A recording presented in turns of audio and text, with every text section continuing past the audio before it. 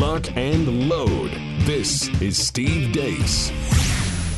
The Steve Deace Show. And greetings. Happy Tuesday. Welcome to the Steve Deace Show, live and on demand here on Blaze TV, radio, and podcast. I am Steve Deace. He is Todd Erzin. He is Aaron McIntyre. And you are you. Let us know what you think about what we think. You can do so by emailing the show, steve@stevedeace.com. That's DEACE. You can like us on Facebook, at least for now. Look for Steve Deace on Facebook, MeWe, Parler, Gab.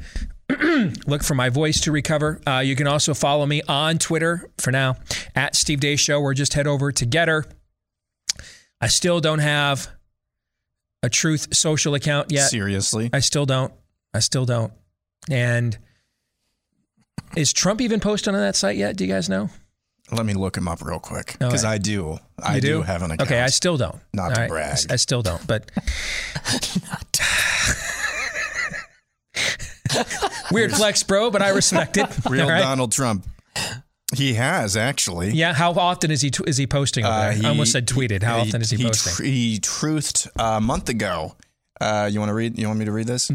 Get ready. Your favorite president will see you soon. That was a month ago. That was a month ago. All right. So I'm starting to wonder. You know, I had been pretty bullish on this. Yes. After I did the beta about 3, 4, 5, 6 months ago.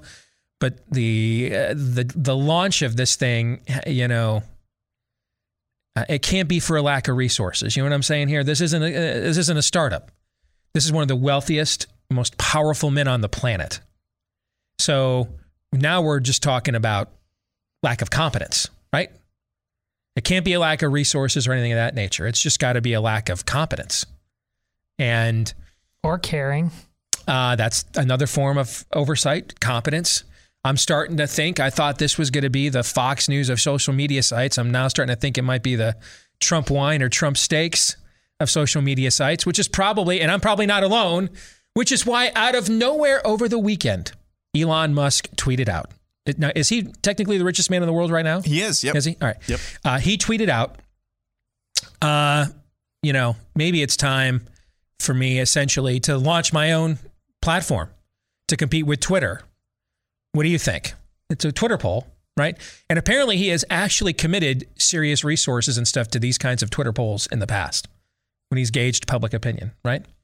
Well, we're going to discuss in the overtime whether we think that's a good idea or not, because I don't. I think he should just buy Twitter. Why create an entirely new infrastructure? You know, maybe that's just the dude in me, but I'm kind of one of my favorite moments in all of human history.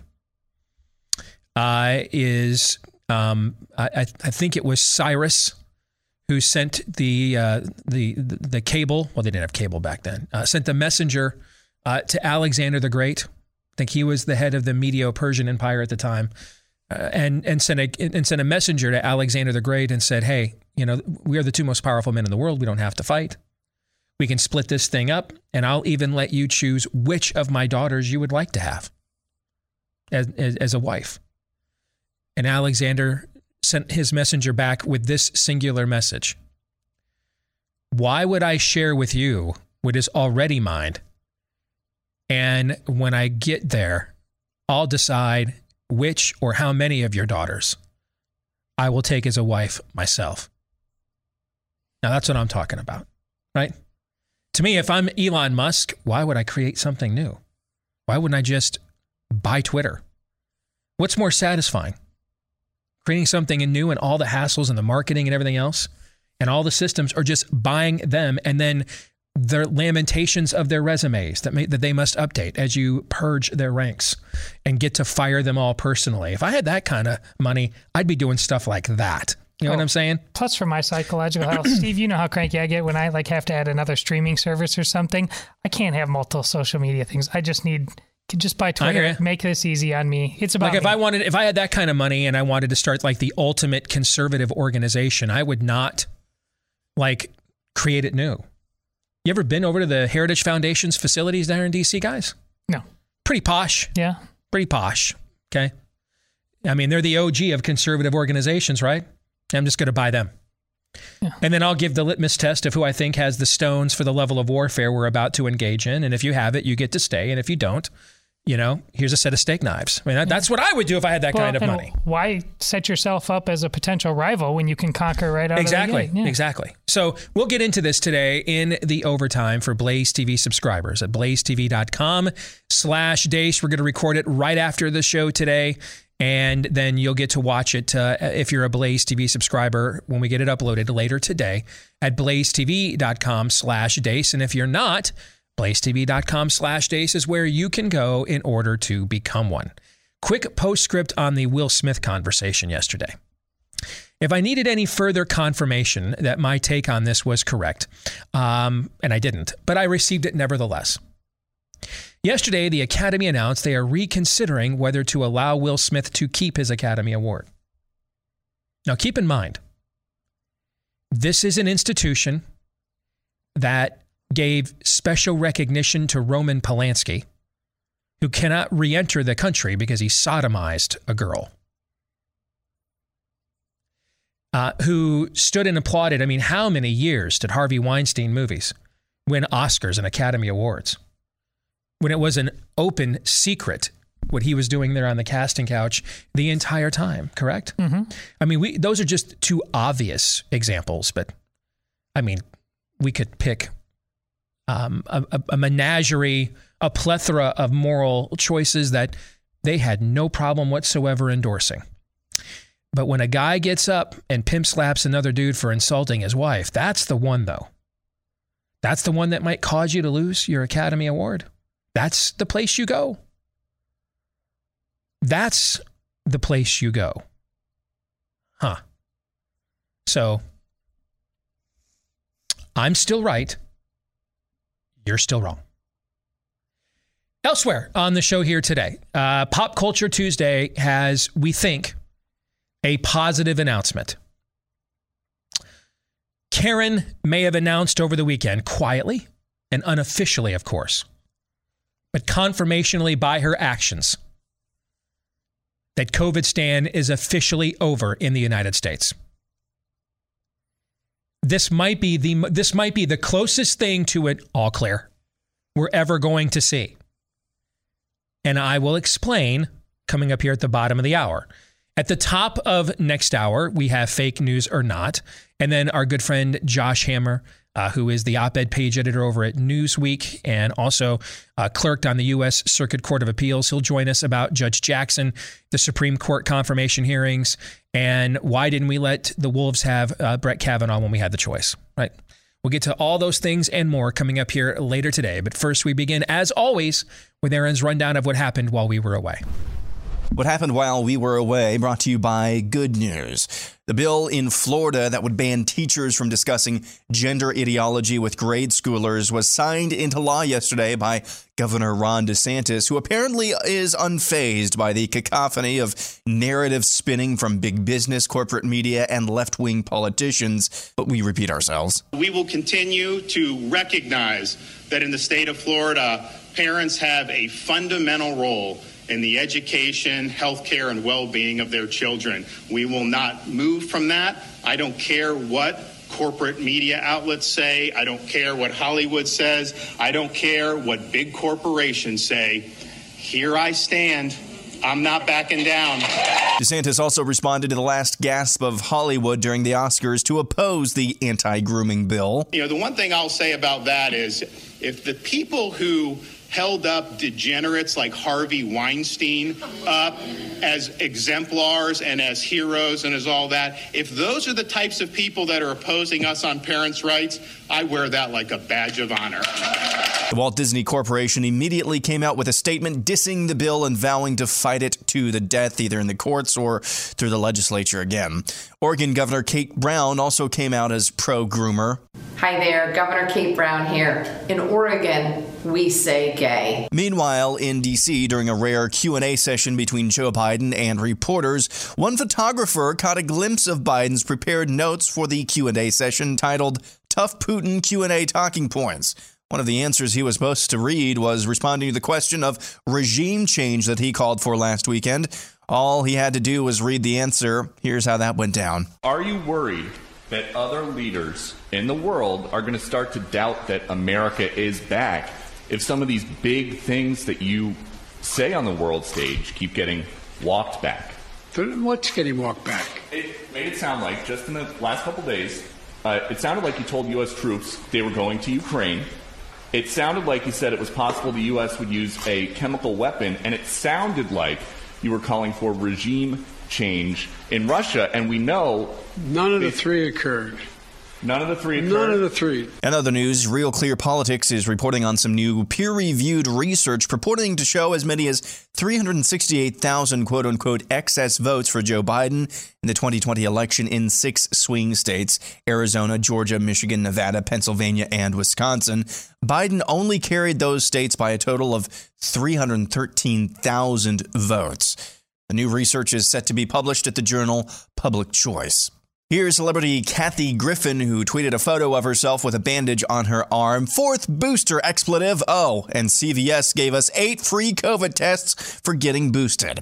And now this. Brad Wilcox of the University of Virginia is a noted researcher, professor of sociology, and the director of the National Marriage Project. According to new research he worked on and wrote about at Deseret News, women who stated they were the most happy were also those who self-identified as very feminine. Those same females also self-reported themselves as being strong and likely to take charge. They were also the ones most likely to marry and say they have fulfilling marriages. In other words, the happiest and strongest women, according to this research, are the ones who actually know what being a woman is. And finally, Steve's new man crush, Alex Stein, struck again at the Plano, Texas City Council meeting. But you guys are going to sit here and you're not going to take me seriously. You're going to laugh at me. I'm trying to compete. And yes, I was born a boy. So what, guys? This is 2022. It doesn't matter what you're born. We have Ketanji Brown Jackson even says she doesn't even know what a woman is. So then I'm a woman. So that's what you guys have to do. If the Supreme Court justice is on my side, then why can't I get the same from the Plano City Council? That's the problem, is I come here and I'm still a victim of transphobia. Yet we have champions like my girl Leah, my sister, and she gets to win, but I don't. Why not? That's what I'm asking you. Why not? Why can't I swim against the ladies? Why are we having a transphobic world where I just want to compete against the ladies? Why are you saying that I'm not a biological woman? Clearly, I look like a biological woman. I mean, come on. It's been hours tucking this thing in. Give me a break. I should be able to swim. And I'm on so much hormone therapy, I don't even know left or right anymore. So I'm doing this. I don't have an unfair advantage. No way. So I need you guys to stand up. We have a city issue, Rick, and we can actually fix this and let me compete against the ladies. I'm sick of these women. Oh, you're having an unfair advantage. Yeah, right. And I'm mentally ill, and they won't even let me compete in the Special Olympics. So go figure. And that's what happened while we were away. I have to give Alex credit for what might be the most impressive humble brag I have heard ever. And it's certainly the humble brag of the year when he dropped, "I spent hours tucking all of this in."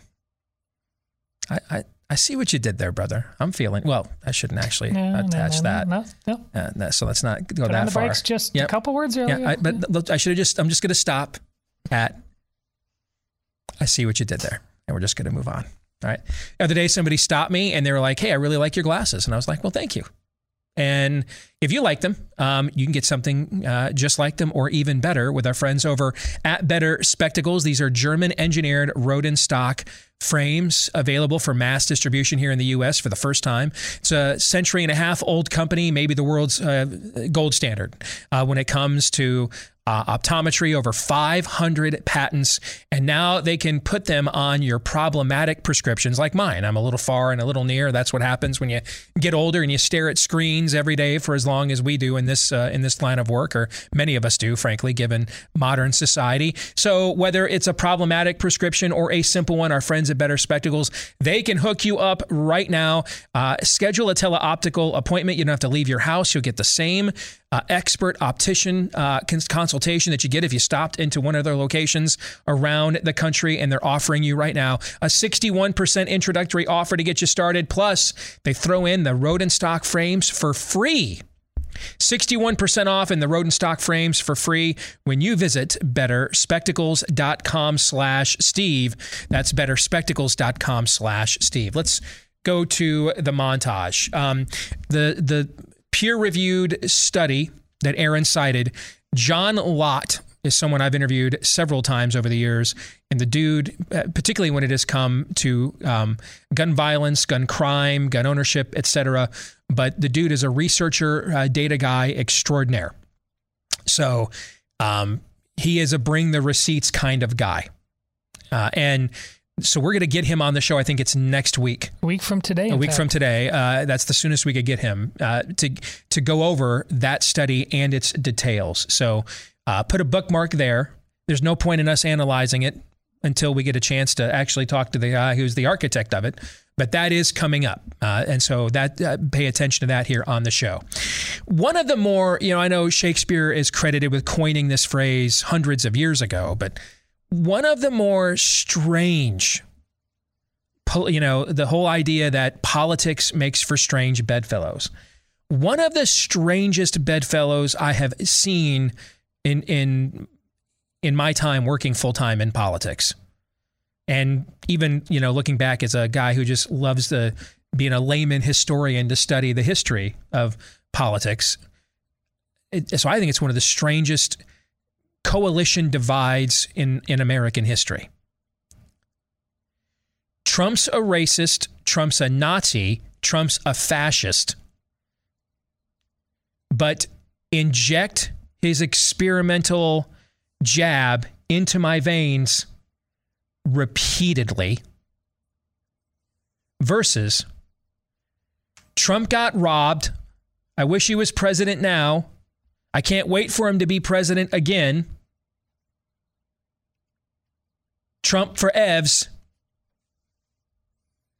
I'm not taking that jab over my dead body. It is...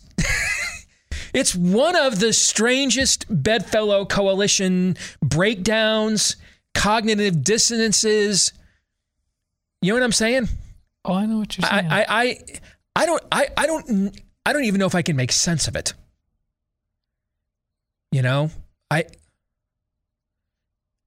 I can totally get Trump got robbed. He did. They stole the election. I wish he was president still. Well, I mean, I think all three of us would rather have him making decisions right now over whatever, whoever's actually making decisions over there at 1600 Pennsylvania Avenue right now. Correct? Yes. Right.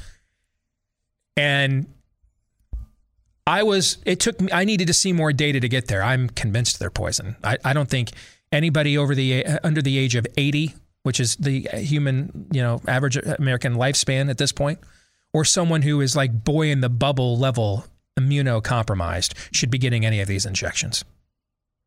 And certainly not another round of them like ever. I mean, I went from this time last year telling my mom, who's severely immunocompromised, I think you should give it a shot, to, I'm telling everybody I know right now. Based on all the data I have, including data that I'd get banned for sharing with you, no. I don't think anybody should take them. But then I want the guy who made the decision to put that vehicle into motion and has been shown no remorse about it, and in fact has been a big pharma salesman. I can't wait for him to be back in there again. That cognitive dissonance I don't understand. I don't understand that. And I really don't understand this guy's terrible, Hitler, literally Hitler, in fact. But I'm so glad that his concoction will be repeatedly injected into my veins. And if anything were to happen, there's no accountability whatsoever against the corporations that I claim to hate because I'm a Democrat. But I really don't. I'll just do whatever they tell me to do. Like, at least on the other side, I understand like 3/4 of that intellectual equation. I don't understand the final fourth, which is, I can't wait until the guy that came up with what he thinks is the crowning achievement of his presidency is poison. I can't wait for him to make decisions like that again. That's the part I don't understand, right? I don't understand any of the parts of the other one. Like none of them compute to me. Can you make sense of this at all? Because none of it makes any sense to me at all. No, but this is the culture of the magical power of vaccines. That's the only explanation is your tagline where that's concerned that I could think of. Yeah, because you need a totally different set of eyes to see and ears. It's not. In other words, people just lose their damn minds once there's a group of people that just lose their damn minds once the word gets confirmed in the ether, is what you're saying. Yes. And critical thinking just gets abandoned. Yes. Okay. I kind of doubted that going into this, but I don't doubt it anymore. I mean, you've won me over on that. This is me repaying you for total depravity. Okay. But it's not even my word. I completely agree with you on this now because I witnessed it. You more than that, you lived it. That's the thing. What you had no choice. Everybody was thrust in to the entire world that I, for whatever reasons I did, chose to engage a while ago. And everybody has been given, honestly, on this particular issue, it's been bruising, but we've been given a gift on this issue because it goes way beyond the COVID vaccine.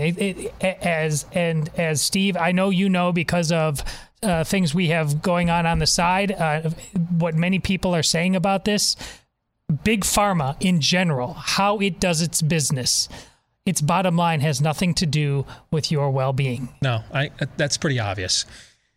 The behavior of the president over the weekend, it's not even disgraceful because you're not talking about a competent human. You're not talking about somebody in their right mind. It's dangerous, really.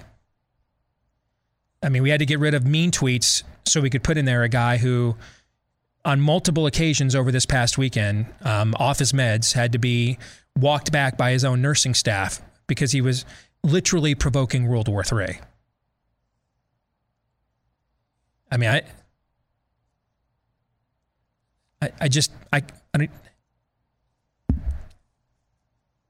props to white suburban women. Clearly, you guys thought this one all the way through. And, I mean, you stuck the landing on this one. So,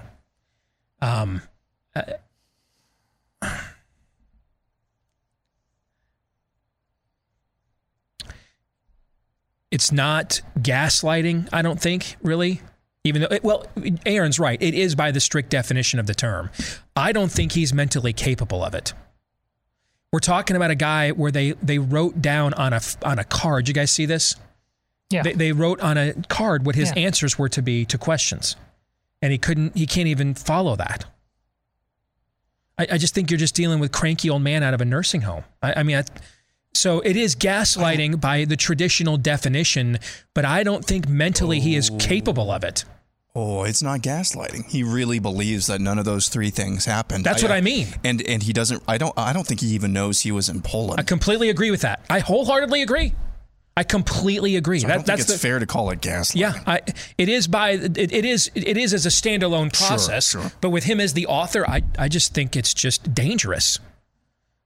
There's somebody you wouldn't issue a driver's license to, speaking on behalf of a nation of 330 million people. That's a problem, isn't it? It's a huge problem, but you got rid of the mean tweets, so I guess the trade-off is okay. We're just going to make everybody mad here. But the dementia is just the ancillary issue on all of this. Before that is the Joe Biden and clearly his wife and everybody else, and this is not even unique to Democrats.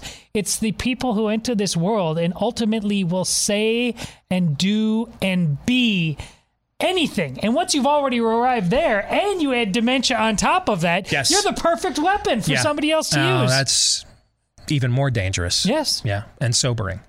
The old magic, we cannot run away from it no matter how enlightened we pretend to be. The laws of nature and nature's God remain fully in effect no matter what latest craven whim we have conjured down here on this fallen world. And when we break that natural law, it ends up breaking us. That's essentially what this study from Bradley Wilcox's foundation confirms. Is that women who are the most comfortable and confident being actual women are the happiest at the exact same time. and the most prosperous and the most fulfilled, and on and on and on and on it goes. And I think the important thing is also feel the strongest. See, that's what people confuse definitely about feminism and about this trans stuff, about how this is empowering. Trust me, those people feel so weak all the time, and then they lash out as it's a faux version of strength. There's no authentic feeling of strength. But you don't understand that if you get rid of the biblical complementarianism. Exactly. If you don't understand that even more than sexual gratification, the deepest need your husband has is your respect. That you respect him to give him approval for the decisions he makes, the actions he takes, the stances that he takes. That is the deepest need, even deeper than sexual gratification, is respect. That's why it's a biblical commandment. And when a husband feels as if his wife respects him that way, she, first of all, wields enormous power in determining whether to grant that respect. And then the amount of power and influence she wields once that respect is confirmed, he won't make any major decisions without your counsel, because he deeply desires your approval more than anyone else's here on earth. But we've lost these notions. Yes. We got rid of them, for a Betty Friedan book, and to help Oprah build an empire on what was best for women, while forsaking the two most primary natural roles for a woman on earth, wife and mom. Did I say exclusive or only? No. But did I say primary? Yes. Yeah, they are that. They're not exclusive, they're not only, but they are the primary roles for a woman on earth. And she excluded herself from those things by choice, and yet became the symbol of American womanhood for a generation. And here we are, with women seemingly unhappier than they've ever been. And now men are about to replace you as women. Notice it never goes the other way. No. Brittany Griner is the only college basketball player on the women's side ever to have 2,000 points and 700 blocks. It's pretty good. Yeah. Dunking regularly in the middle of games, by far the most physically imposing presence we've ever seen in women's basketball. She wouldn't even be a walk-on for the 15th seeded St. Peter's basketball team. She wouldn't even get on the roster as a walk-on. So that's why this only works one way. Men who can't cut it as men have decided, this is like this. It's not even that they're erasing you. Our colleague Sydney Watson, I think, has eloquently described it as that. They're patronizing you. This is Liar Thomas is telling you, by the fact I'm 462nd in my own gender, so let me come over here and win by 2 full minutes. He is laughing at you. He's mocking you. He is telling you how inferior he believes that you are. And in the end, all feminism has done is confirmed. All feminism in the rainbow jihad accomplished was confirming that indeed men are physically superior. That's all that they proved. That's all that they did. It was a half a century of activism just to bring us back to a point that we knew, that even the Druids knew. We knew pre-Christendom. We knew this. That's all they did. Finally, there's Ron DeSantis. Can you think of a Republican in any elected office anywhere? Ron DeSantis is the policy manifestation of the themes and talking points that we crafted and ran on for the Ted Cruz 2016 campaign. They're not theoretical now. He just does this stuff and doesn't care. Has anyone taken more scalps and inflicted more casualties on the enemy in elected office as a Republican anywhere in America in the last, say, 30 years? The closest might be Scott Walker, and that's a long ways away. But that was on one issue. Exactly. Yeah. I mean, this guy's done it in 3 years. Can you think of anything? And I can't think of anybody else that has done what this guy has done. No, and it's been I remember a while back, more than a year ago, we started having these conversations, and my concern was sustainability. And because that's how you know it was natural or not. Yeah. And I'm starting to wonder if this guy, I've gone the other way. Is he a fictional creature? Is Florida a real place? He picks fights before they actually become visible. Yeah. He comes up with narratives and talking points, him and his team do, in response to the spirit of the age, that after I read them, I'm like, man, he thought of that before I even thought this was an issue. I've never seen anything like this. But hey, Trump got a hole-in-one yesterday, so that's cool.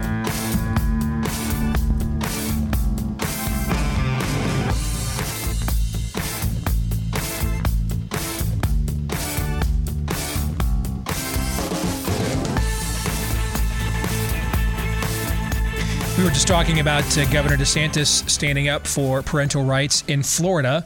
Our friends at Alliance Defending Freedom, they have been standing up for parental rights as well for many years in the judicial arena. And of course, as you continue to see the TikTok videos of teachers anxious to groom your children, demonically anxious to groom your children and more, it never has been more needed than now to push back and stand for those parental rights. If you want to help Alliance Defending Freedom to do that, keep in mind they represent all of their clients pro bono, which means that they get by on tax-deductible donations from people like us. I've donated to Alliance Defending Freedom, and if you are interested in this fight, I'd urge you to do the exact same thing. Go to ADF for Alliance Defending Freedom, adflegal.org/Steve. Make your tax-deductible donation today. They take these cases all the way to the U.S. Supreme Court. adflegal.org/Steve. Again, adflegal.org/Steve. So I think I said all of the last 2 years we would never get an all clear. They'd never officially come out and tell us that we would have to force it on them with our anger, disdain for these policies, our increasing unwillingness to comply with them, that they would just kind of begin to, they would piecemeal the Homer Simpson gif, retreat into the bushes, right? Yeah.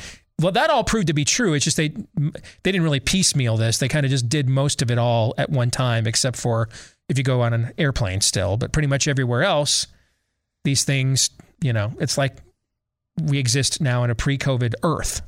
Fair? At least pre-COVID America, I should say. So as we get to Pop Culture Tuesday, and this is when we look at the intersection each week between pop culture and conservatism, we may have gotten the closest we're ever going to get to an all clear. Now, the words were never said, and it's subtle, but I think it is quite telling. So I've got a movie coming out, likely later this year, right? The Nefarious Plot film. So I've been following theatrical trends. We're figuring out how are we going to release the film. We've had major movie studios come to us and with an offer to partner in distributing the film. Do we want to go to streaming? What are customer habits? And we didn't make this decision last year as we were filming the movie because a lot of this was still up in the open. And the number one theater chain in America, AMC, looked like it was on the verge of insolvency, which could change the entire industry. We just decided to put off all the distribution questions for now because of the uncertainty in the industry and just make the best movie that we can. But now that we're getting to the tail end of the making of the movie process, we're having these conversations. And you know me as a data guy, I'm looking at trends and numbers and those sorts of things. And I discovered something that I think has potentially far-reaching cultural implications. And I want you guys to tell me if you think I'm making a mountain out of a molehill here, all right? So over this past weekend, The Batman was dethroned as the number one movie in America. It's only been out for 3 weeks, and it's already over 300 million domestic. Now, pre-COVID, for a blockbuster film like this, that would have been, I mean, it's impressive, but kind of par for the course. There'd be like a half dozen movies that were certified blockbusters in a pre-COVID year that would have had this kind of an earnings pace. Fair? Okay. But for a movie to have this kind of an earnings pace in a post-COVID world, and in a movie that's released during what is still cold and flu season in much of the country, that's an impressive haul. It's also 3 hours long. And it doesn't have an A-list star. Now, I suspect Robert Pattinson's about to become one, but he would not have been considered an A-list star probably prior to this. Is that fair? Yeah. Okay. Well, it was dethroned this past weekend as the number one movie in America. And to me, it's the movie that dethroned it that I think sends a message. The new number one movie in the country is Sandra Bullock's romantic comedy adventure, which, looking at the trailer to it, just seemed, do you remember Romancing the Stone? Oh, of course. With Michael Douglas and Kathleen Taylor or Turner back in the day? It's a classic. It looks to me like just a reboot of that, a remake of that. Eddie Grant, Romancing the Stone. Yeah, and wasn't Danny DeVito the villain, or was maybe that the sequel he was the villain in? I can't remember. He's in both. Is he in both? Okay. So The Lost City is Sandra Bullock's new starring vehicle, and it dethroned The Batman as the #1 film in America. Now, here's why I think this is an important cultural indicator. What also was going on last weekend? What, basketball? The NCAA tournament. Yeah. Who's the target audience for The Lost City? Well, not guys sitting at home watching basketball. Yeah. The target audience here are women. And let's be honest, probably not a lot of non-white women. I mean, the target audience here is white suburban women. Mm-hmm. They're the target audience for this film. And there have been other movies that they have tried to release. I mean, Spielberg putting out a modern remake of West Side Story. If that's not a film made specifically for white suburban women, I don't know what is, right? It flopped despite great reviews. I think it was even nominated for Best Picture. It flopped at the box office. Karen was not ready to go back to the movies just a few months ago over Christmas time. But now, Karen is like, man, fine. Karen could not say no to Sandra Bullock and Brad Pitt and the Magic Mike dude whose name I can't ever remember, who also played in the G.I. Joe reboot. Who am I thinking of? Yeah, it's not coming to me either. He was in 21 Jump Street with Jonah Hill. It's amazing. I can remember several of these movies I've not even seen. I just know he was in these films. I can't remember his name. I saw the G.I. Joe remake. I did see that one. Anyway, Karen could not resist. Flocked to the theaters. All the audience surveys show overwhelming majority of the audience for this film, female. Gentlemen, can we now say officially, at least for now until he needed again to try to win the next election by stealing it, at least for now, for the foreseeable future, does this development confirm? Has Karen finally decided she's had enough of this brand of safetyism? Even she's got to get out of the house. COVID stand is finally over. Thoughts? Well, right around the corner, we are about to fight the fourth booster wars, right? Begun the fourth booster wars have. Yes. So no, we can never say that as long as that's not put to rest. But listen, they need Channing Tatum was the name of the actor whose name I couldn't remember. Thank you, audience. Yes. But they need, it's like this is their holy war. These are their crusades. But this is their shore leave? Is that what you're going to say? This is their little R&R. Yes. That's the best we can hope for. Aaron, what are your thoughts? I was going to say, this is their, conjugal visit of some degree as they are trapped within their own, the prison of their own making. But, yeah, no, it's never over. It's never over for Karen. There will be the next new thing someday, somehow. Now, how long this shore leave is, I don't know. Maybe they'll mingle with the natives for a while before they go on their conquest again. Maybe that's what this ends up being. COVID stan, I've said this before, the acute aspects of COVID stan are over this year. The acute aspects. What do I mean by acute aspects? The aspects that impact us the most. So whether or not we get to go to movies without masks, whether or not we get to go to this without a vaccine passport, or that without a vaccine or jab passport, those aspects, by and large, for most of us who just want to kind of want to live and let live, or live and be left alone, are for the most part over. Now, I will say, I don't know how much you guys have been out and about and in stores and such. I've seen a huge uptick in masks the last the last month or so. I don't know if you guys have noticed this as well. Took Ben to the mall the other day. I've been to Hy-Vee, our big grocery stores chain here, multiple times. I've seen more masks than I have for probably the last 4, 5, or 6 months. I don't know what that means. I don't know if the the branch Covidians are doubling down because they see their grip on power waning at this point. But overall, is it a sign that another layer of people are coming out of their homes? Maybe. Yeah, I think that's it. Is that what it is? I'm done.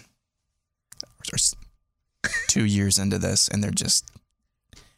See, I'm done. That's what I know you're probably. I think that's right. What it is. I think another layer of people are now tepidly coming out of their homes. Are you kidding? And they can't take the training wheels off. Yes. Oh man. So here's the thing, though. See, I don't think like any of these Karens wore a mask to this movie. None of them did. I'm going to go over under 20% of Karens who went and saw The Lost City in a theater anywhere in America were wearing a mask. Oh, I'd say under. Yeah. Not much under, but I'll say under. Yeah. And and that would mean at least 80% of them. But weren't. remember, you did this great throughout. The lockdowns and the masks were always, heck, we used it. I mean, the fact that the term has been anointed, and I feel proud of the role I played in that. But the grooming culture, well, that's what everybody was groomed. Yes. Through COVID stand was not an outlier. It was a harvest that shows and has proven, and how quickly this is instantaneously flipped over on the Ukraine and everything else, that a not insignificant segment of Western society has been groomed for total compliance to whatever the spirit of the age says is the new thing. And lockdowns and masks were tools. Those were permanence with both of those on a large scale, not possible indefinitely. But that vaccine, that needle jet, we've seen the pictures. You, Steve, the three of us, and much of our audience, we've been part of amazing spiritual moments in our life. You've testified about them on how they changed their lives, how we felt the indwelling of the Spirit. Well, that's the problem with the vaccine. It was building towards this, and we're taking selfies of the needle jabbing into their small child's arm, even though that child is in less danger from this than the flu. It is their crusade. It is their religion, and that's why that's your point about maskless. Yeah, most of them are maskless. Oh, but they were wearing a mask of sorts, and they're never ever going to take it off, and it has to do with they're never going to put down the vaccine crusade ever. I think you're right about that particular segment of society, but I think going forward, I mean, to every action there is an equal and opposite reaction, right? I mean, that's not the case anymore because Burger King's financially on hard times, but pretty much anywhere in America you could find, if there was a McDonald's nearby, a Burger King would be very far behind, right? Many of the most successful demonic deceptions and pursuits are bastardizations of godly things. It works the other way though too. And I think we are now heading into an undiscovered country when it comes to the issue of vaccines and public health and prescription drugs is I think an entirely new layer of Americans is committedly skeptical of just taking anybody's word for it on this now with the right title, the right quote unquote expertise off the basis of the last 24 months. Healthcare professionals are being forced to and will be into the foreseeable future to answer questions that they probably haven't even had to contemplate answers to in the past because it was just presumed that this would be accepted hand to mouth. You agree with that? No, well, from your lips to God's ears, I hope so. I mean, we're going to see the data when it breaks down first booster to second and third. If there's not a precipitous change in behavior based on everything we know, then God help us all, because there's never been a more obvious, glaring warning sign in all of medical history than what we've seen. Your wife works in healthcare, Aaron, so you're around the system. You agree with what I just said or not? I would say overall, yeah, but I just, because we have been, I'm saying collectively, this country has been groomed for something like this. You know, I think the birth pangs might just get closer and closer together. Now, we may be in a long pause from whatever the next iteration of the current thing is, as the meme goes. We may be in a long pause or relatively long pause. I think the point that Todd and I are trying to make is that it's always under the surface. It's almost like a Lyme disease infection. You know, you can live a pretty normal life if you get treatment for that. It's always under the surface, though, and it can always prop up. Same with a lot of chronic diseases, because we are fundamentally dealing with a chronic disease called progressivism. So we might be in between current things right now, and that's a good thing, and I think that makes a lot of people happy. But it's sitting there, somewhat dormant, ready to strike whenever the emergency strikes next. All right, we've got Fake News or Not coming up here at the top of the next hour, and we're going to begin by featuring something, the kind of clip that we never have in the history of doing this segment over the last few years. This kind of clip has never, ever been featured or discussed. We're going to do it for the very first time for Fake News or Not when we come back for hour 2 and more here. Stay tuned on Blaze TV, radio, and podcast.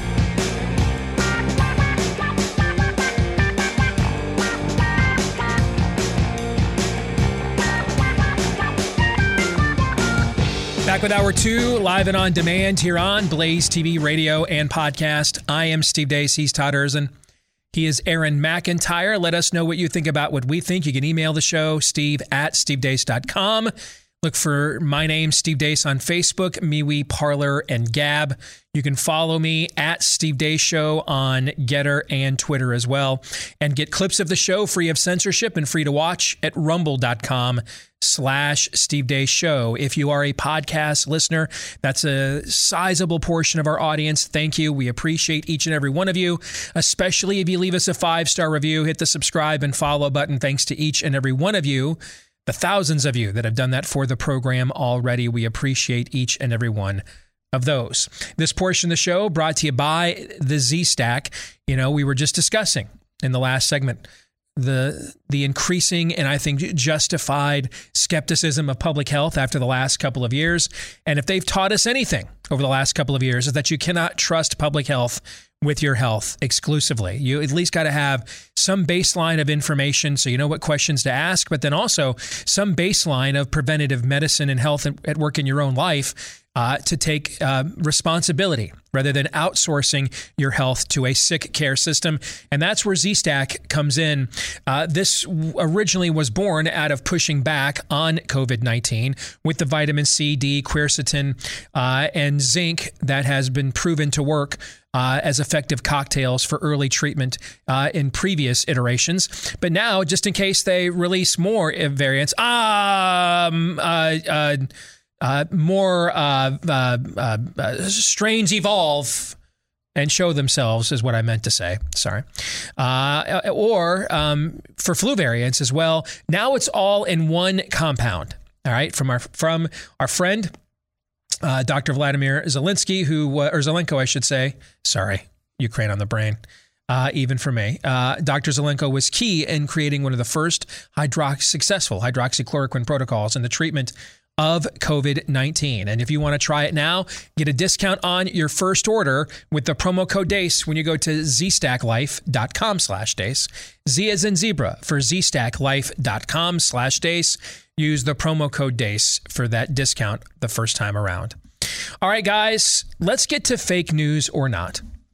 And I have selected a series of clips that have been in the news recently. And then you guys, of course, upon watching them, will determine whether you think they are fake news or not. This first clip is about 5 minutes long, Aaron, I believe. Yeah, I cut it down a little bit, but I got the pertinent parts in there. So 3-4 minutes. Okay, this is unique. We have never, ever featured a clip like this, ever, in the history of fake news or not. An acceptance speech at an award show. Richard Williams was a fierce defender of his family.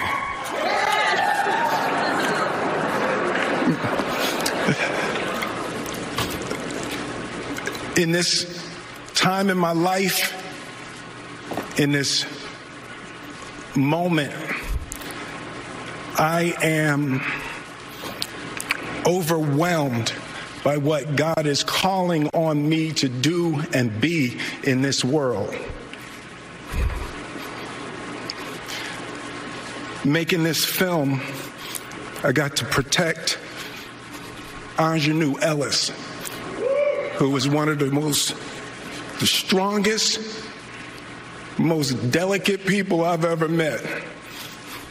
I got to protect Sanaya and Demi, the two actresses that played Venus and Serena.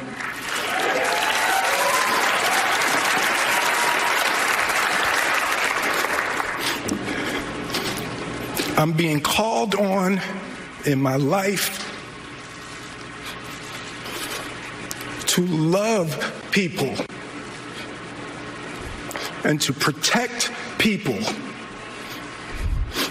and to be a river to my people.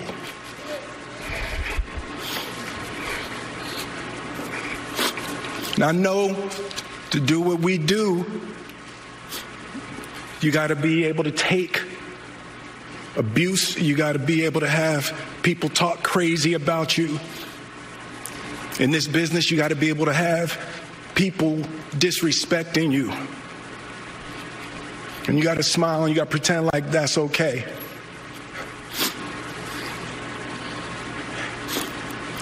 But Richard Williams, and what I loved, thank you, D. Denzel said to me a few minutes ago, he said, at your highest moment, be careful, that's when the devil comes for you.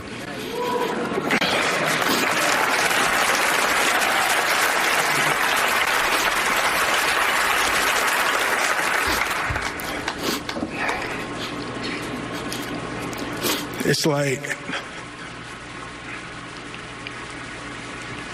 I want to be a vessel for love. I want to say thank you to Venus and Serena. I just spit. I hope they didn't see that on TV.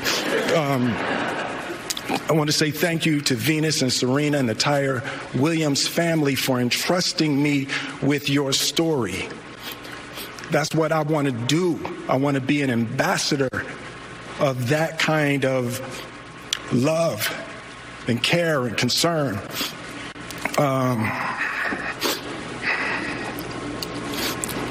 I want to apologize to the Academy. I want to apologize to all my fellow nominees.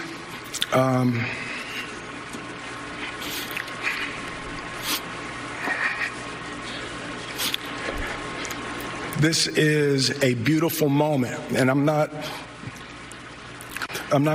crying for winning an award. It's not about winning an award for me. It's about being able to shine light on all of the people, Tim and Trevor and Zach and Sanaya and Demi and Ingenue and the entire cast and crew of King Richard and Venus and Serena, the entire Williams family.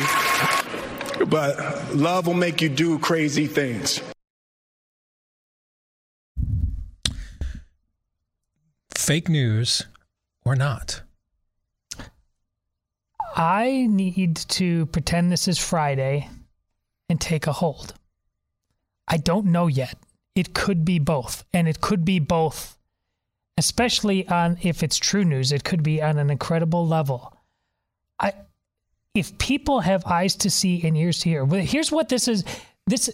The reactions to this is very all over the map, and some of it is absurd, but a lot of people saw one of the most real in Hollywood, everything scripted, staged about their lives all the time, and increasingly all of our lives too.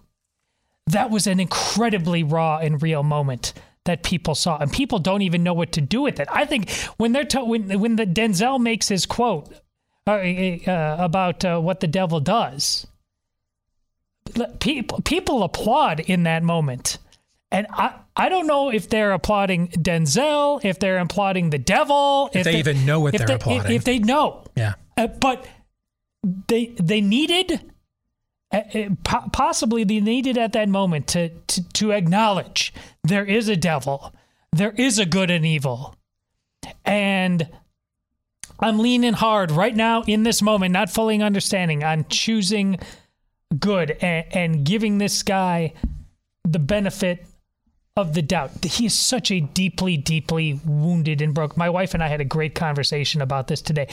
On the one hand, you have, if his life is what people say it is for at least the last 4 years, where his wife may be holding him hostage in some way, shape, or form. And he's saying love makes you do crazy things, notions of love, and I'm protecting your family.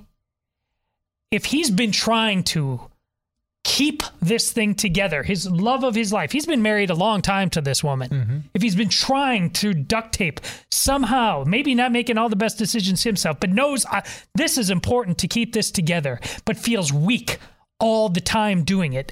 And then here he is at the Oscars, where he's an A-list celebrity and made millions of dollars making great movies that all of us love. He just made another one. My family loved that movie. King Richard was one of the best movies I saw last year. He knows he's about to win an Oscar, where he feels strong all the time. And those two worlds collided, his ultimate weakness and his ultimate strength.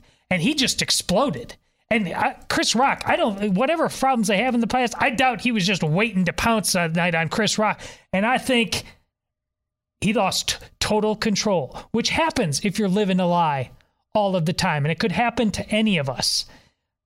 So if I may, I got to take a hold, because I'm praying on this that people open their eyes to Steve. Well, you're talking about true masculinity and our duty to one another. That poll that just happened to come out in light of this, that you highlighted on the show today, about what true femininity is, mm-hmm. and who we are truly called as people of God. He's talking about God. He's talking about love. Are we really going to finally define those terms of what it means? Are we going to stop abusing them and being lazy with them? Yeah. There's a reason people are talking about it, because something happened that was off script and no one quite knows what to do about it, but they feel like they have got to get answers that they've been ignoring in the past. That's my prayer.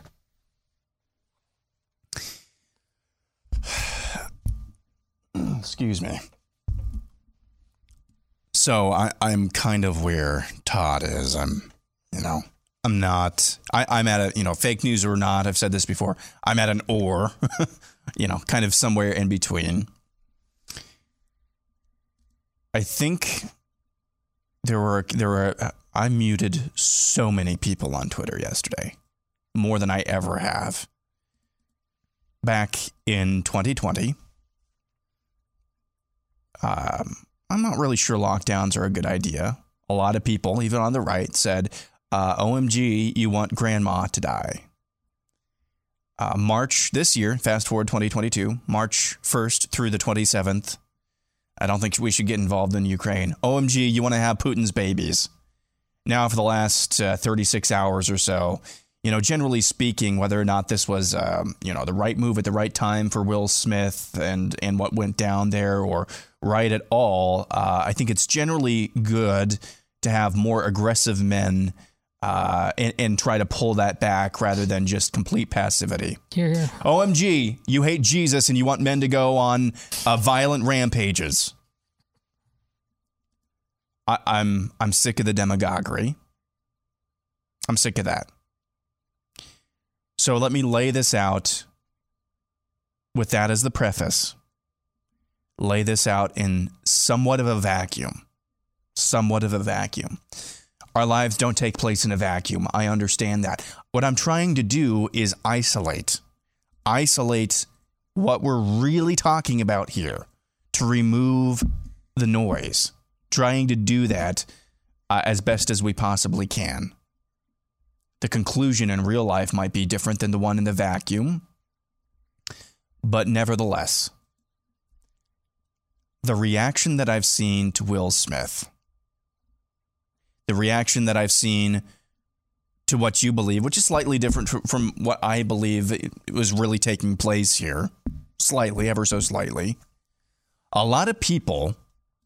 How many times, Steve? I don't even know if you've gone through your comments. I have. I rarely do. Yeah. And I know you rarely do. How many times have you seen, tell me in the Bible where it's okay for somebody to use violence? I just did a message last night on Nehemiah 13 where he literally just spends an entire chapter whooping people's asses, actually. But go ahead. First of all, phrasing the question like that is a bit of a non sequitur. Secondly, those very same people I've noticed are the ones who are the quickest to point out Will Smith's flaws. And they may be flaws, and they may be huge, and they may be, it may be some degree of hypocritical here. But I'm wondering, we've all seen in our own lives, none of us here live in Hollywood, obviously. Haven't really even spent much time in Hollywood. So we've seen in our own lives real people whose marriages have struggled. She feels beaten down or like she's locked out. He feels abused, neglected, abandoned, whatever the case is. What would our reaction be if that same couple from Podunk, USA, from out in the suburbs, USA, what would our reaction be then if in a moment like that, some dude goes up and calls your wife a whore to your face, and that same couple that's struggling with their marriage, the dude lashes out? And then he asks for a tearful apology later. What would your reaction be then? I'm not saying this is genuine. That's not what I'm trying to say. I think the bigger story to me, anyway, is not really what happened with Will Smith and Chris Rock. The real story here is the way we're reacting. The way a lot of people I've seen have reacted. Devoid of grace, devoid of reason. The number of people who lack reading comprehension on some of the things that I've said, trying to make straw men out of what you've said as well, Steve. I mean, that is legion. What would our reaction be if this was a different scenario with little people, the poors, if you will? What would our reaction be if this was a different scenario? I don't think we'd be nearly as quick. To condemn. And I don't mean in a I condemn violence, condemn your soul type of way that I've seen so many people do. So that's a really long-winded answer. But to me, the story is no longer about Will Smith and Chris Rock. It's about the reaction to them. And it's sad. So we have other clips. I'm just going to warn you now, we're not getting into them because I have a few things I want to say about this in light of what you two have said. I had no idea what you guys were going to say. We did not discuss this ahead of time, and that was on purpose.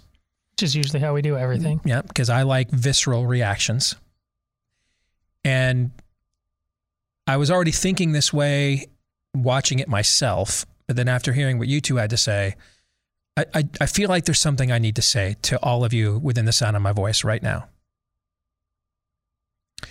And I want you to know I'm going to say this to you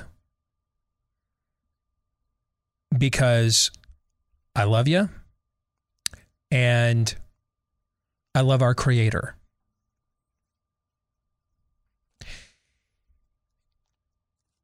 And one more disclaimer. The people, well, we don't know the hearts of each and every individual person. I mean, Denzel Washington has bucked the Hollywood trend and talking point on numerous fronts throughout the course of his career, okay?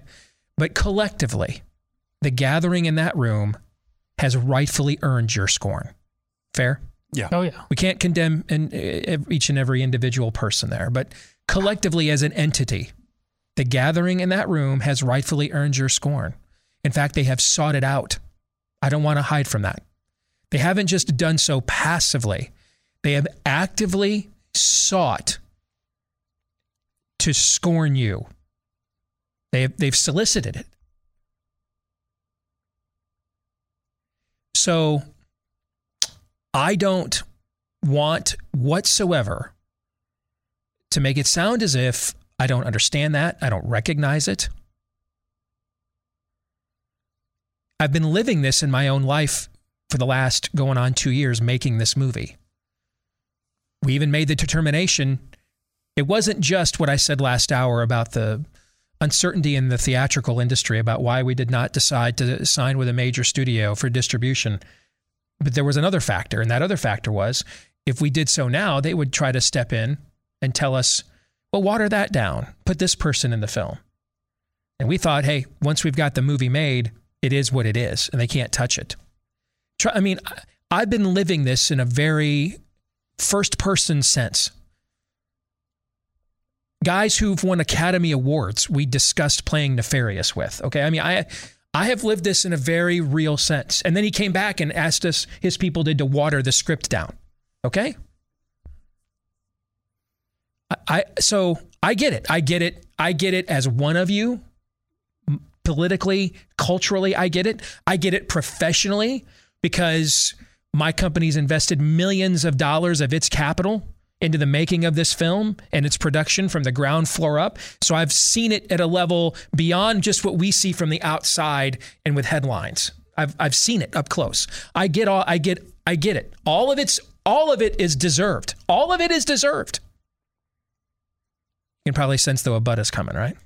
Probably the biggest butt of all time. Probably the biggest butt of all time. But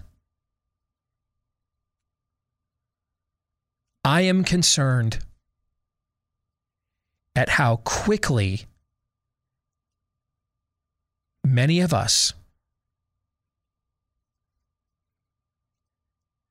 saw that and rooted against it being real.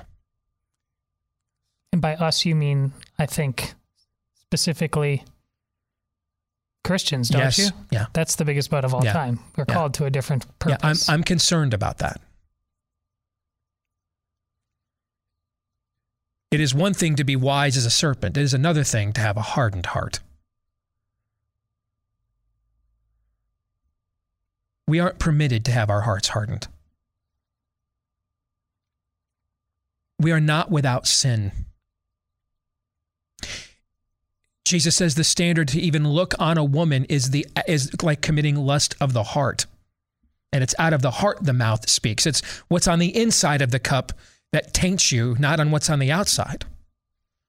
Which means essentially, unless you're blind or a special form of pious, you have at some point with your eyes and with your desires betrayed your marriage. Because you're human. God knew all the times in advance of you getting married that you would be disappointing as a wife and a husband. And let's not make it look like this is a rare feat even within the church. My wife's therapy clinic they've got 70 people, I think she said, on staff. They don't have, between therapists and assistants and everything else, they can't handle the workload in Des Moines, Iowa, guys. Where overall, life's been pretty free here for the last few years compared to everywhere else. And yet God knew in advance the times you would disappoint your spouse, betray your spouse, let them down, the times you would do this to your children, put things ahead of them that don't need to be and shouldn't be. And yet he granted you knowing in advance as God that you would fall in these areas, he still granted you the grace to experience the heights of the love that comes from these relationships nevertheless. He didn't have to do that.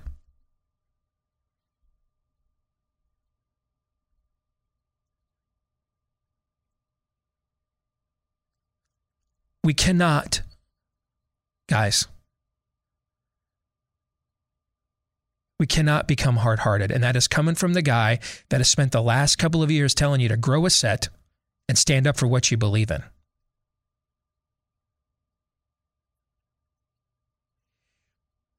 One of the things I said at the talk I gave on Nehemiah 13 to this church in Michigan last night is the confrontation, the violence, the outrage, the anger, all of the things Nehemiah displays in this final chapter are all motivated, though, by a love and zealotry for God.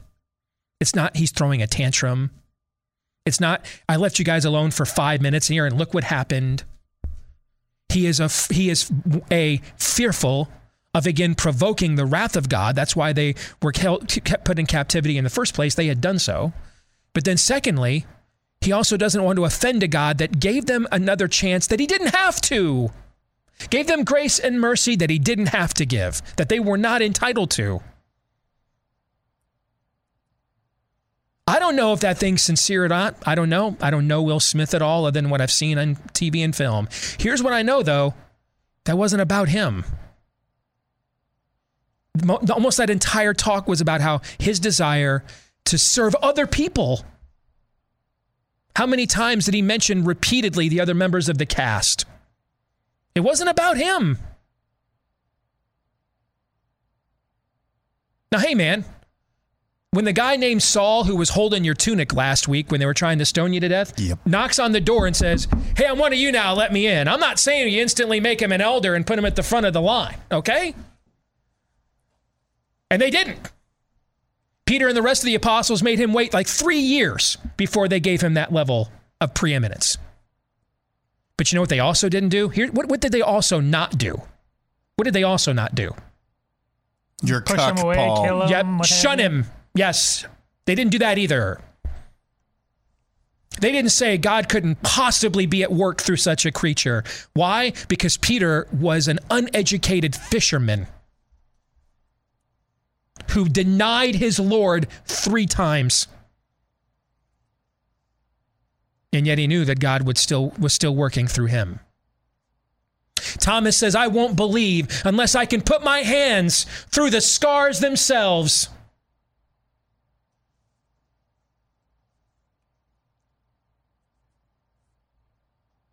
Just as we need more courage, we need a little more humility.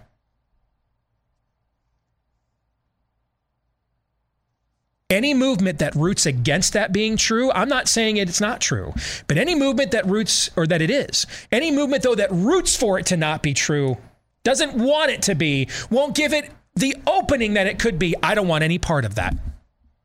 And it has no hope of succeeding.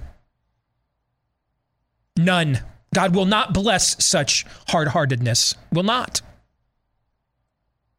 You are not your own. You were bought at a high price, and the Greek word there is redeemed, meaning the purchaser paid the price. So you didn't, because you couldn't. Of all the places on earth, this is the most, in that room is also maybe combined the most singular influence in all of American cultures in that room at the same time. Is there another room in America that more needs to hear and receive that message? Could we assemble any room more needing of that message if we tried? No, we couldn't. Now, I don't know if it's true or not, but I'm going to be the Gamaliel here.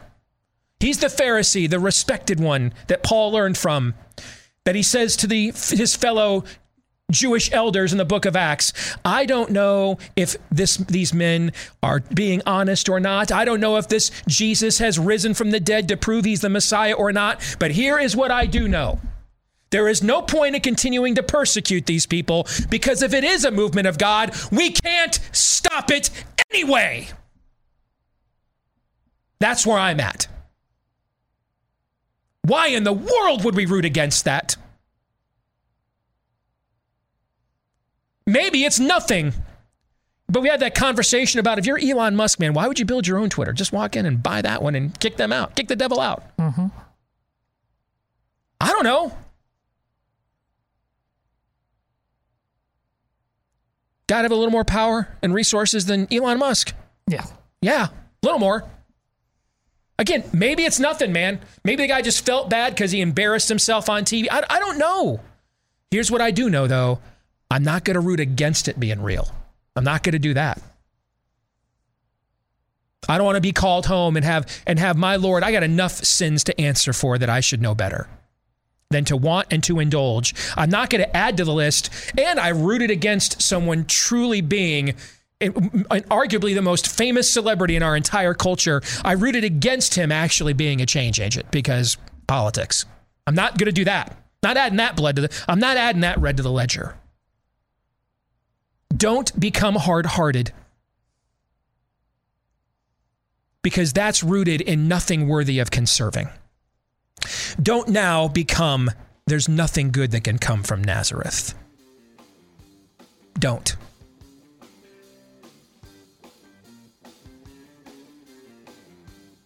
And I will leave it there.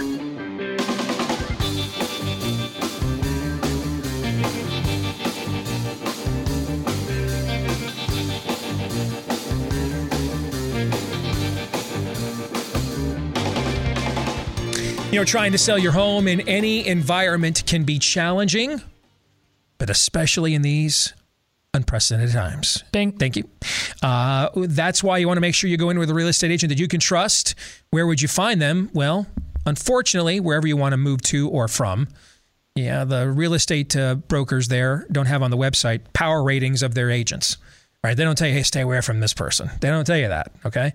So thankfully, though, there is a referral service started by Glenn Beck and some of his associates because they ran into real estate agents they found out too late they could not trust. They don't want that to happen to you.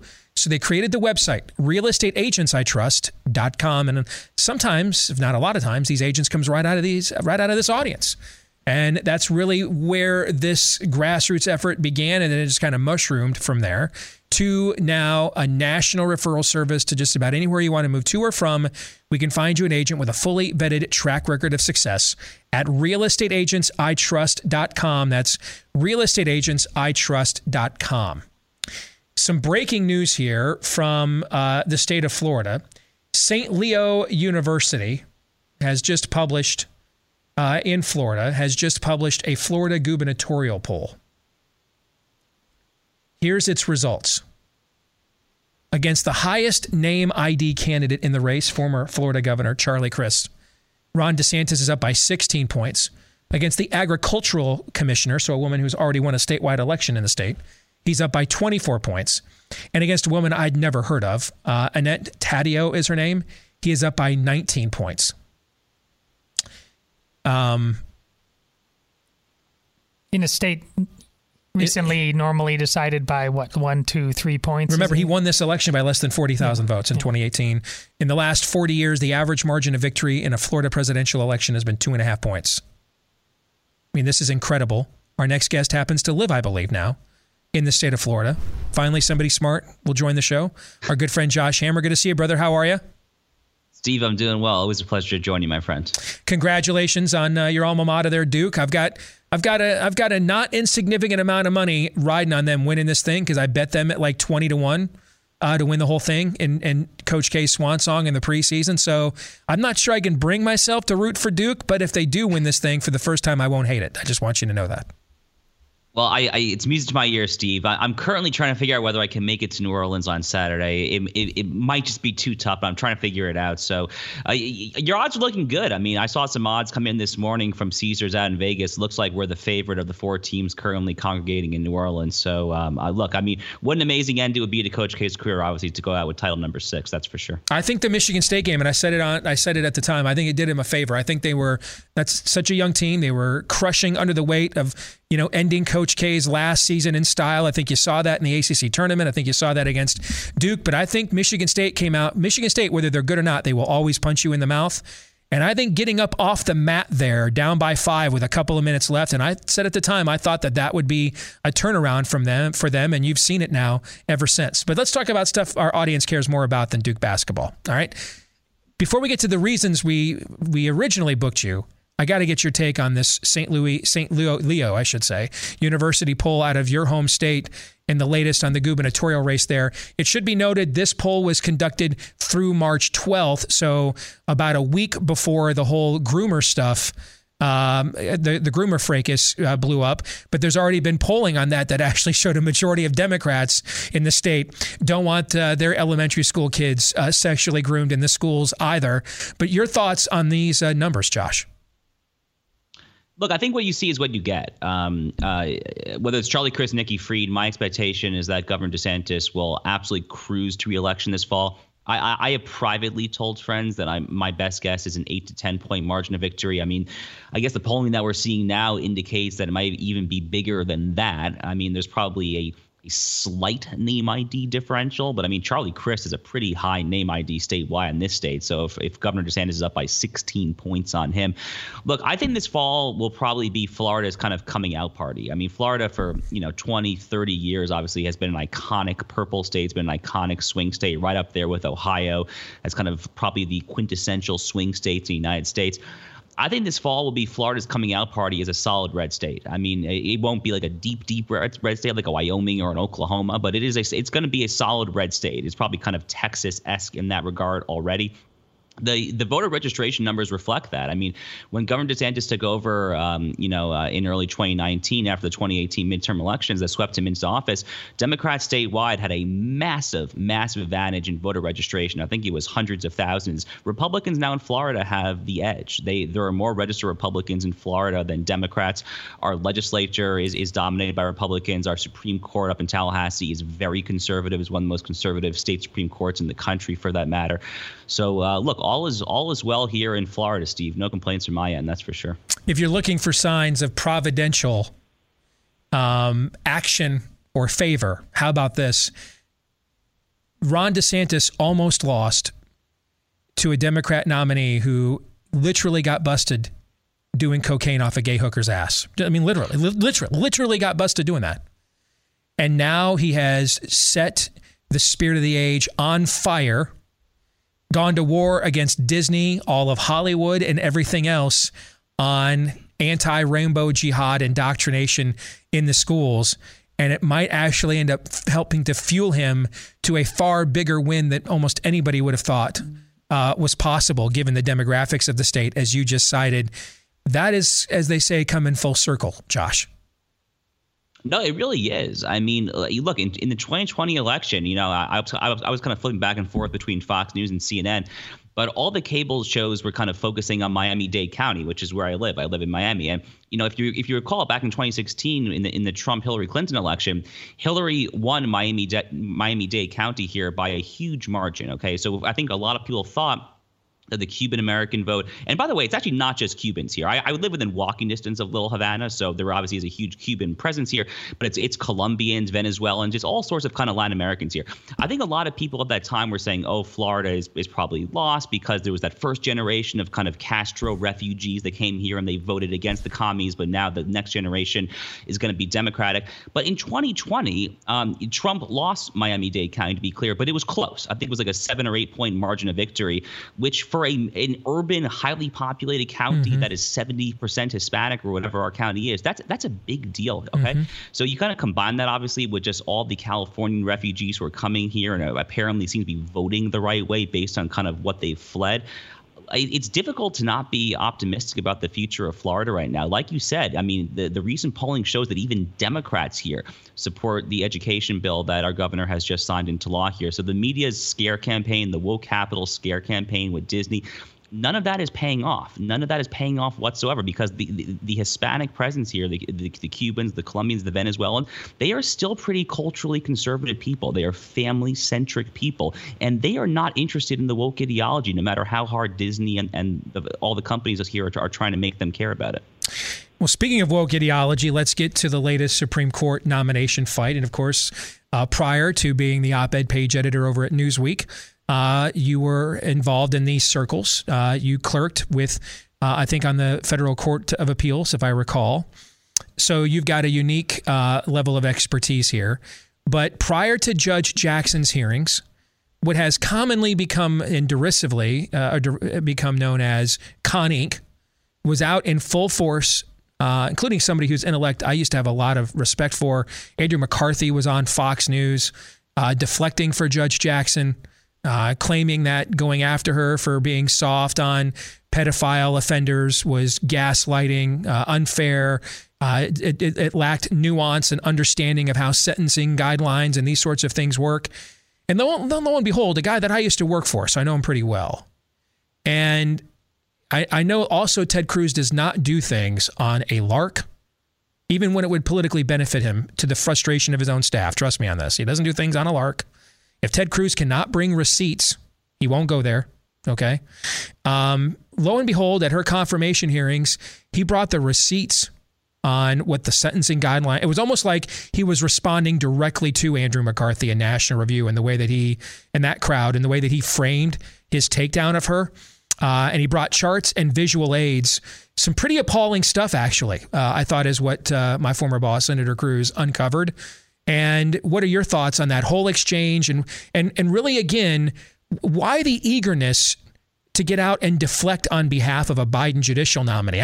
I get the fact if you think during the event you think the attacks are not warranted, but why would you want to preemptively run cover for her? What instinct causes that? So there's really a lot to unpack here. So I was deeply disappointed in Andrew McCarthy's article. I consider Andrew McCarthy to be one of the sharper legal minds on the right. He was probably the single shrewdest commentator on all things kind of Russiagate related for years and years. It's basically him and Lee Smith are probably the two most prominent and most accurate Russiagate commentators. So I thought that article that he wrote at National Review was deeply misguided. I was even more frustrated when I saw that article and I texted it to a prominent federal judge who's a friend of mine. I will leave this judge nameless. And then I was even more distraught when this judge, contrary to my expectations, actually defended the article as well and said that Senator Hawley was misguided. So I kind of got into it with the judge a little bit. I can't tell you, Steve, I don't understand why this line of attack has set off so many people on our side. I actually just recorded a podcast earlier today. It's the NatCon Squad podcast that I do every week.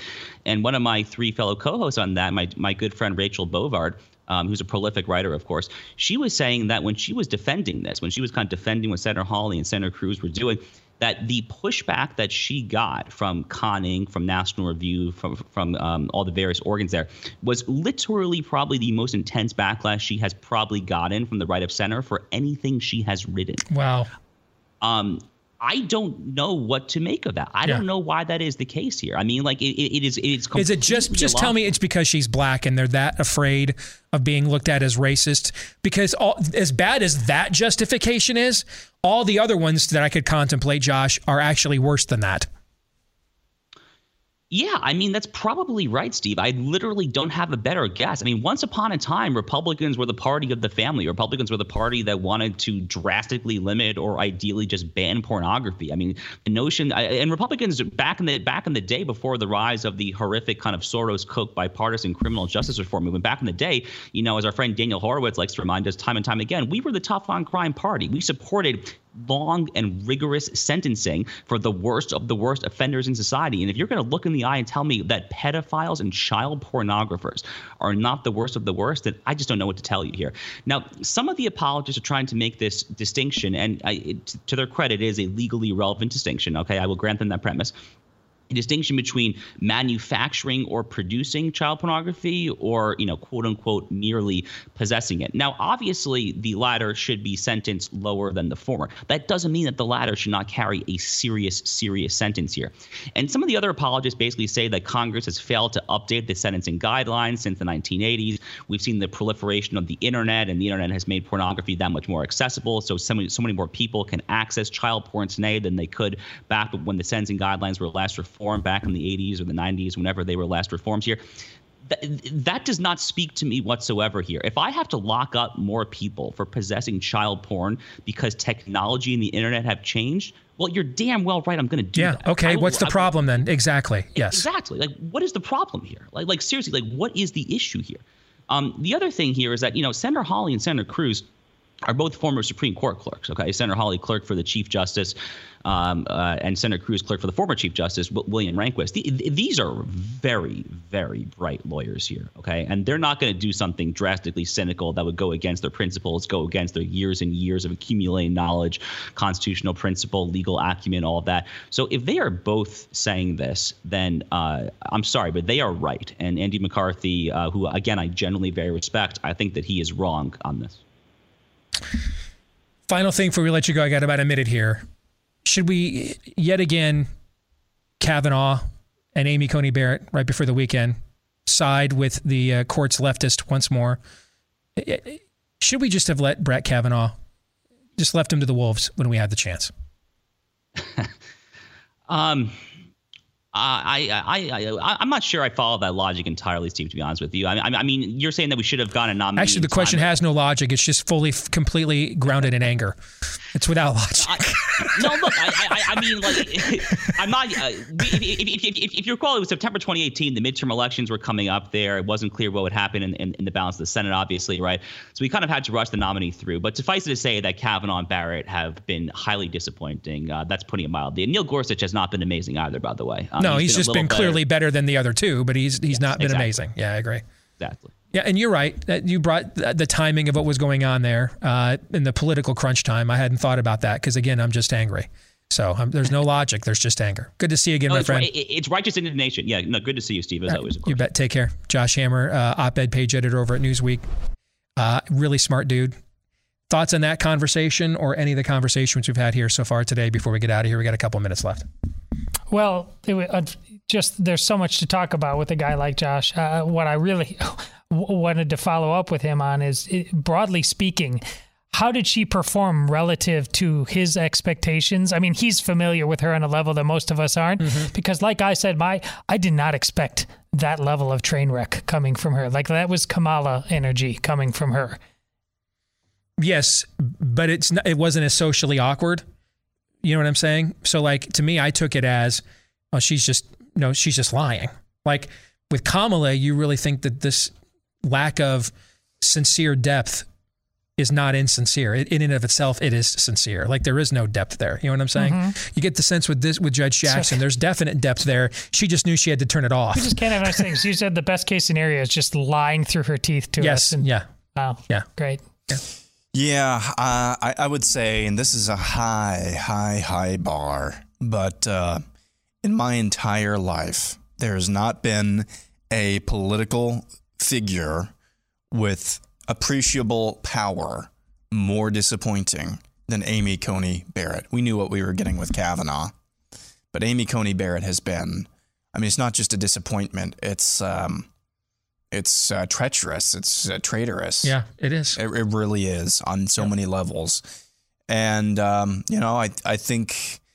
I think I might have, to some degree, made a little bit of an idol about the idea of her. And she does have an inspirational story. Her family is inspirational and is something to be aspired to. But she's terrible as a jurist, At the end of the day, I don't really care about her family story if she's saying, you can fire U.S. Navy SEALs, the tip of the iceberg of our special forces, if they don't want to take your experimental jab. And I mean, and she clerked for Scalia. Did she just cover her eyes and her ears that entire time? Yeah. All right, we're going to stick around and tape overtime for Blaze TV subscribers. For the rest of you, we will see you mañana. Until then, John 3:17.